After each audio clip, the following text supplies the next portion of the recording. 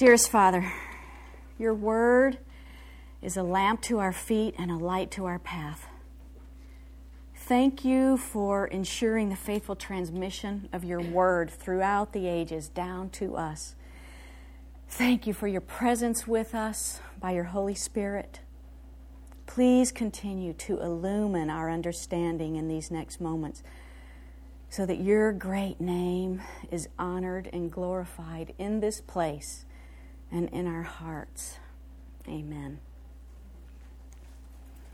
It's nice to be with you. If you haven't seen me for a while, it's because I'm one of those that left for Trinity. So I'm happy to be with you this morning. In the beginning, God created the heavens and the earth. The earth was without form and void, and darkness was over the face of the deep. And the Spirit of God was hovering over the face of the waters, and God said, "Let there be light." And there was light. And then he continues to bring order out of the chaos and fill the emptiness. And we see then a king at work, developing, creating a dwelling place for himself. And lastly, he creates mankind, male and female, in his own image, after his likeness, and puts them in the garden. And he blesses them, and then he tasks them with being his vicegerents, his representatives on the earth, right? To rule and reign as his representatives, and to develop the earth and to develop culture and all of that. But they disobeyed his word. They didn't trust his love for them. They didn't trust his goodness. They thought he was holding out on them. And they turned from him, and they became children of the evil one. And the creation was also cursed. Amazingly, God immediately reveals his plan to restore the creation, to send a rescuer to do that, so that man could once more take his righteous place, his place as God's righteous representative in the earth, and rule and reign for him, and so that the earth would then be filled with his glory. Then God chose a man named Abram, a pagan from Mesopotamia, so that through that man, this restorer, rescuer, that he promised Adam and Eve would come. All right? Through that family, blessing would be restored to mankind and go out to the whole earth, right? Then in the fullness of time, when the time was right, Jesus, the son of David, the son of Abraham, the son of Adam, came. John leaves the details of the physical birth out. He leaves that to the other gospel writers. You know, he's very late, many years after them. And then he goes back and tells us what happens in eternity past to bring about the rescue. He says that it's God himself coming in human flesh to restore man's right to be his children. Right? So, we know that chapter 4 is part of chapters 2 and 3, because if you jump to the end, we find Jesus in Cana again, right? And so John is telling us this belongs together with 2 and 3. And so I've given you a little structure there just to review, so that you'll know, you'll be able to see in your head and make the connection of what John is doing for us. There in 2 through 11, Jesus is in Cana. Sign 1, the Messiah, the King, is here, right? And then he goes to Jerusalem. Then he is in Judea. He leaves the city, right? Goes out to Judea, to the wilderness, to the suburbs, if you will, or whatever. Then he heads into Samaria, and then finally in Cana again. So this first sign in 2 the water turned to wine. And the last sign of the restoration of, it says near death, right? Of the sun to life, freely flowing wine, death swallowed up. John is showing us the King has come. God has come, right? It's not like what the Pharisees expected, but he's here, and John is telling us that. I think you looked at maybe a couple of weeks ago, Isaiah 25, 6-9. Let me just refresh your memory here. On this mountain, this is Isaiah 25, 6-9. On this mountain the Lord of hosts will make for all peoples a feast of rich food, a feast of well-aged wine, of rich food full of marrow, of aged wine well refined. And he will swallow up on this mountain the covering that is cast over all peoples, the veil that is spread over all nations. He will swallow up death forever. And the Lord God will wipe away tears from all faces, and the reproach of his people he will take away from all the earth, for the Lord has spoken. And it will be said on that day, behold, this is our God. We have waited for him, that he might save us. This is the Lord. We have waited for him. Let us be glad and rejoice in his salvation. All right. The prologue, way back in 1, introduces us to Jesus' purpose for coming. I'll just refresh your memory there. The true light, which gives light to everyone, was coming into the world. For he was in the world, and the world was made through him, yet the world did not know him. He came to his own people, and they did not receive him. But to all who did receive him, who believed in his name, he gave the right to become children of God, who were born not of blood, nor of the will of the flesh, nor of the will of man, but of God. All right. Terry reminded you last week of how chapter 2 ended. All right. Now, when he was in Jerusalem at the Passover feast, many believed in his name when they saw the signs that he was doing. But Jesus, on his part, did not entrust himself to them, because he knew all people, and he needed no one to bear witness about man, for he himself knew what was in man. And then chapter 3 starts off, now there was a man of the Pharisees named Nicodemus, and you talked about him last week in detail. And then chapter 3 ends this way. Whoever believes in the Son has eternal life. Whoever does not obey the Son shall not see life, but the wrath of God remains on him. All right. So this week we meet a whoever.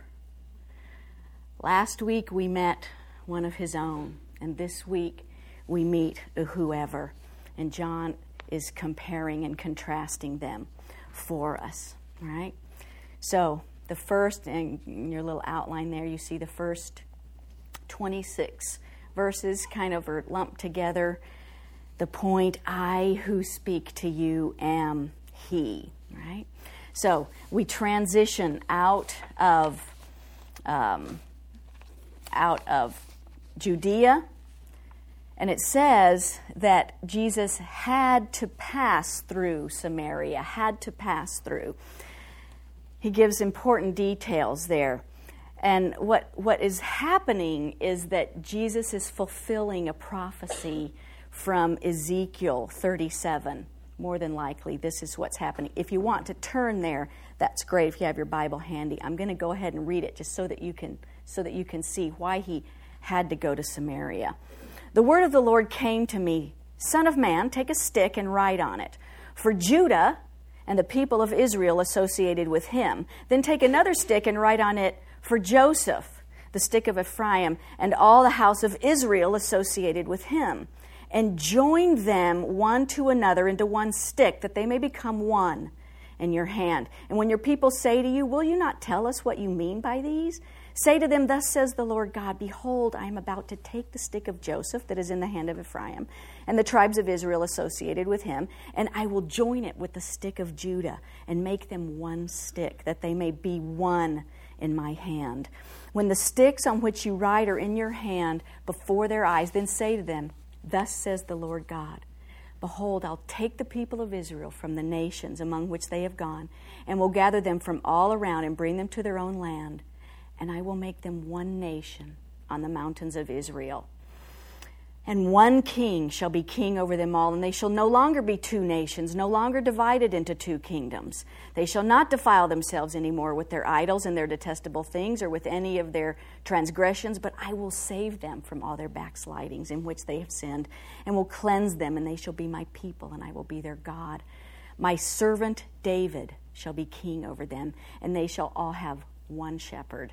They shall walk in my rules and be careful to obey my statutes. They shall dwell in the land that I gave my servant Jacob, where your fathers lived. They and their children and their children's children shall dwell there forever, and David my servant shall be their prince forever. I will make a covenant of peace with them. It shall be an everlasting covenant with them, and I will set them in their land and multiply them, and will set my sanctuary in their midst forevermore. My dwelling place shall be with them, and I will be their God.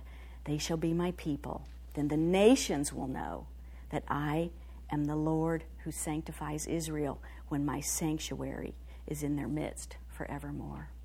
Jews and Samaritans had been estranged for hundreds of years, and Jesus is coming to reunite them. The people of Israel, the people of Judah, right? And so he's wearied from his journey. John shows us the humanity of the Lord. He's thirsty. Have you ever been really, really thirsty? I was hiking once in the Grand Canyon in July, and we had stopped at this little oasis point, and we were going to go out to this point that looked over the river. It was like not even a mile. I think it was like three-quarters of a mile out and three-quarters back. And filled up and everything. And on the way back, I thought I was going to pass out. I didn't think I was going to make it. Jesus was thirsty. And I can see him sitting down there. He's weary from walking. And then this woman comes up. And he's like, give me a drink. You know, he's parched. And she, of course, is shocked because men did not speak to women publicly, especially not Jewish men. Right? And then she wasn't, I'm sure, expecting him to talk to her at all, because she could see, number one, that he's a man, and number two, that he's a Jew. Right? So she's like, how is it that you're asking me? You know, and then he starts this wonderful conversation with her. Like he did with Nicodemus, he just throws out this metaphor. Right?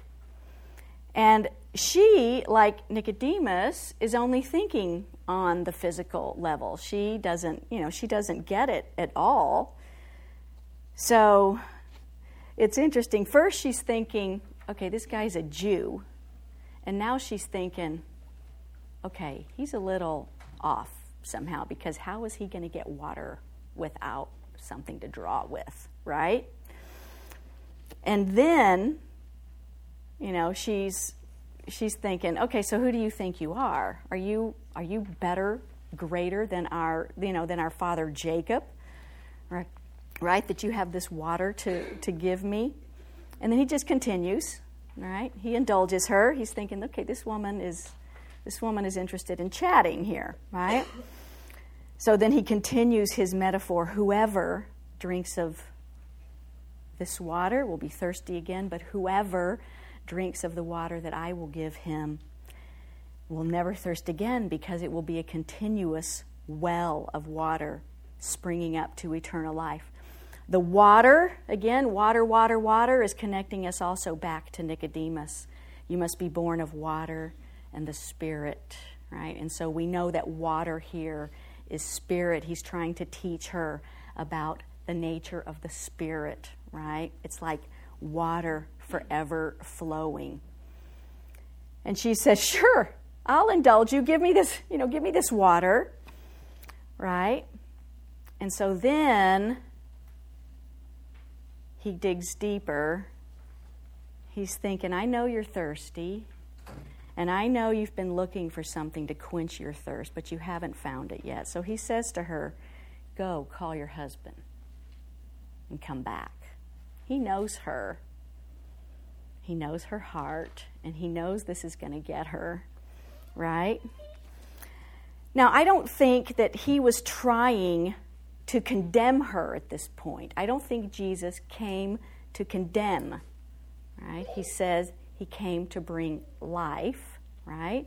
And so he's just telling this woman, I know you. I know your heart.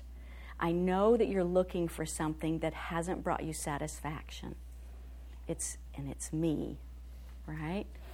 And so she, I think we get from her reaction later, I don't think she's feeling guilty. I'm not sure that she's deflecting the conversation. She's like, okay, this is a Jew, and he's a prophet because he knows me. I haven't told him any of this. And so she's thinking, okay, I've got a Jewish man who's willing to talk to me. I'm going to see if I can get an answer to this age-old question. Do we have it right, or do they have it right? Right? So then she begins to ask him, who are the true worshipers? Right? That's her question, basically. Who's got it right? Who are the true worshipers? Because, okay, you're making me feel my sin. You're making me see it a little bit. So I need to know what to do about it. I need to know who's got the answers, right? And so then he goes on, and did you notice that worship, it's like 10 times, right? Central part of that section there. Worship here means wholehearted allegiance. It doesn't mean singing. It doesn't mean a gathering where you hear the word preached. It means those things, and it can include those things, but worship is total allegiance. That can be done anywhere at any time, Jesus is telling her. It's not Mount Gerizim. Y'all don't have that right. Correct, And it's not really in Jerusalem. It's not in Jerusalem, the temple. He had already mentioned in a couple chapters before, this temple's going to be destroyed. True worship does not happen in a place. It happens anywhere at any time, because true worship comes when the Spirit indwells His people, right? And they are living lives of total allegiance to Him, right? And so he's telling her, true worship comes, or not true knowledge about how to worship correctly, comes from the Jews. It was the Jews, it was Abraham and his descendants who were entrusted with the true story about how to worship me. I don't know if y'all talked about it in your groups or not, but the Samaritans only used the Pentateuch. They did not have all the prophets, so they didn't even really have the whole story. They only had a certain part of the story. So Jesus said, you guys are worshiping what you don't know.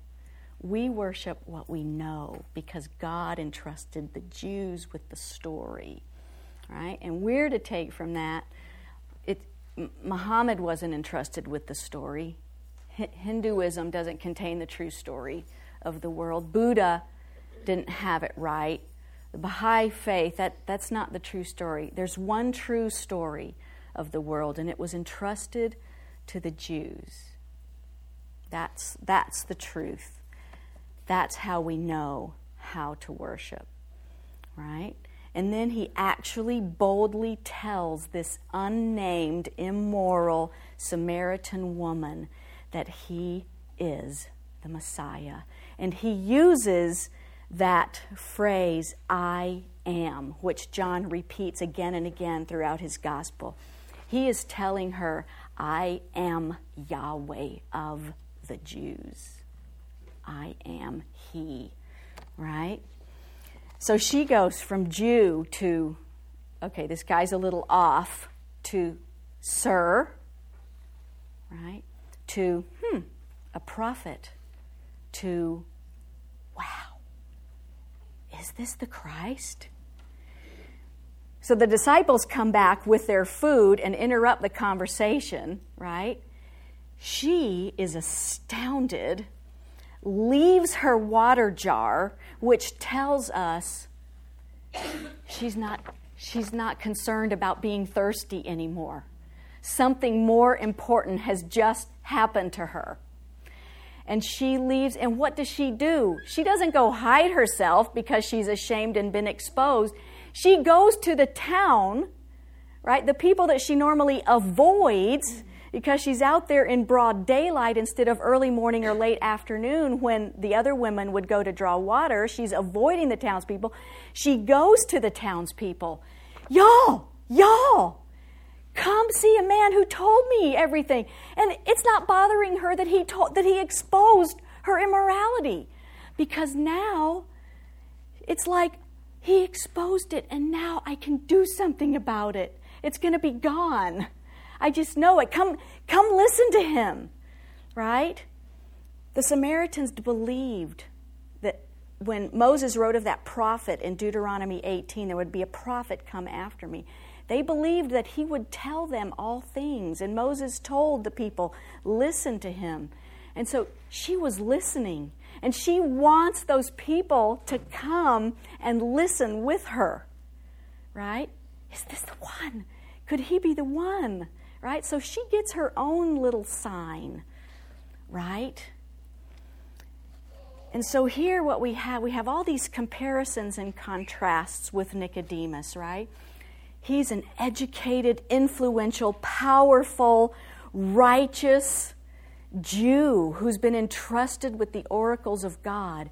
And she is a hated Samaritan woman who is ignorant, who is immoral. We actually don't know if she had been like a serial widow, or we don't really know. We just know for some reason she had 5 husbands. So we all assume that she was immoral. I don't know. Could very well be, right? But obviously John is contrasting her with Nicodemus.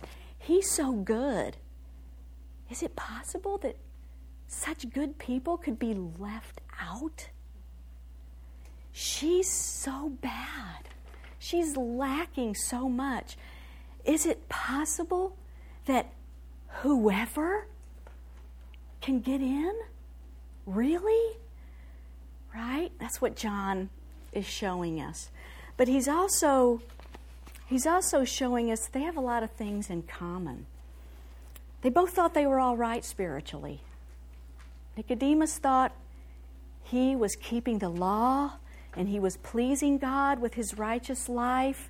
And the Pharisees believed that the resurrection of the dead was a reward for living a righteous life. Got that out of the ESV Study Bible. That has some great helps in there to help you understand where they're coming from. And then she and the Samaritans, after all, Jacob is their father, right? And they have the books of Moses, and they thought they had it right. She thought she was fine too. Surely Jesus wasn't greater than Jacob, this Jew that shows up at my well, So they're not unlike many people today who think that they're all right spiritually because they adhere to certain beliefs and traditions, right?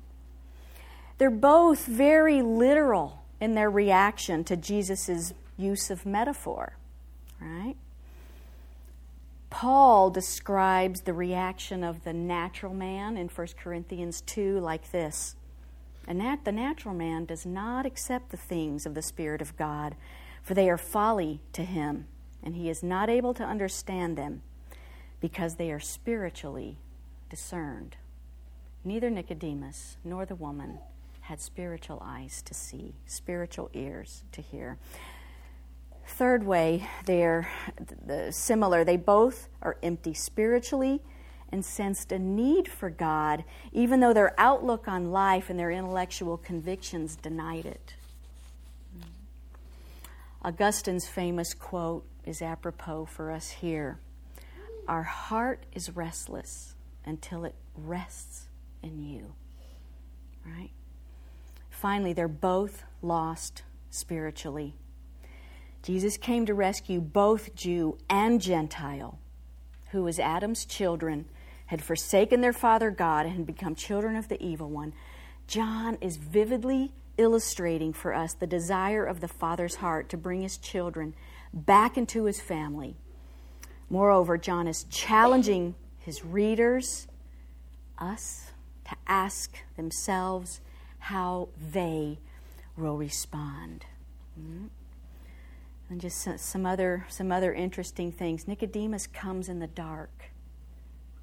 darkness, and we don't know what is going on in his heart at the end of the chapter. She comes in the day, and Jesus comes to her in the day, in the light, and we leave her enlightened, right? So then Jesus is having this conversation with his disciples while the woman is having the conversation with the townspeople, right? And again, the disciples, even though they're also gradually understanding, we learned that after the wedding, the miracle in Cana, we know we saw that they believed, and then when it said he told the Pharisees that he would destroy if you destroyed the temple and restore it in 3 days, they remembered afterwards. It says, and they believed. Right? So we know they're gradually believing, but they don't get this. They don't get this here, right? I've got food that y'all don't know about, so they're also still seeing with a lot of natural eyes, right? And he is so excited. He is so excited about this woman and her reaction. She ran off, and he's talking to them, and he's telling the disciples, look up, and here come the townspeople.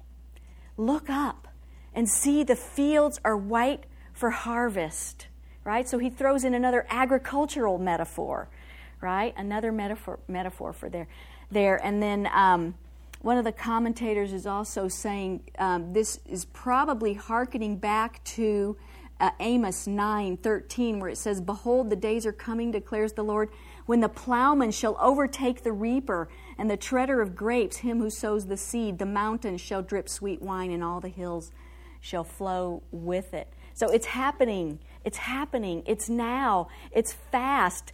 Reaper is overtaking sower. Guys, look up. Here they come. Get ready. Right? And then the people come. Right? And they ask him to stay. And then they tell the woman, we don't believe anymore just because you told us. But we've heard with our own ears. And we know that this is the Savior of the world. Right? They believed without a sign. And they are in the kingdom, right? Then we finish off with Jesus leaving after a couple of days in Samaria, lagging behind, and he goes back into Cana. And then this man comes, and we don't know, I don't know if y'all talked about this or not in your group, we don't know really the identity of this man. We don't know the ethnicity of this man. He's another whoever. We don't know if he's Jew or Gentile. We don't know if he may be military or civilian. We don't really know. But what we do know is that Jesus had been in Capernaum before, and so perhaps this man had heard about him or heard him with his own ears. Who knows? Right? But something has struck a chord with him so that he gets to Cana once Jesus comes back. And he begs him, come, my son is at death's door. Please come and heal him. Right? And Jesus says to him, you're just only looking for a sign. Right? That's the way a lot of the people were. That's the way chapter 3 ends, or chapter 2 ends. Right? But the man actually has some seed of faith growing, because he says, if you don't come, he's going to die. And then Jesus just frankly says to him, your son will live. And he believed him. He believed him. And he set back off for home. Right? And then the sign is confirmed to him after he believed. Right? So John is commending for us these people who saw signs and believed and received the gift of eternal life. Right? So John leaves us with a couple of very vivid illustrations about what Jesus is offering. The first is that living water. Living water. Abundant life in the Spirit. I'm not going to take the time to read it. Did I leave on your sheet Ezekiel 47:12? It's here. Ezekiel 47:12.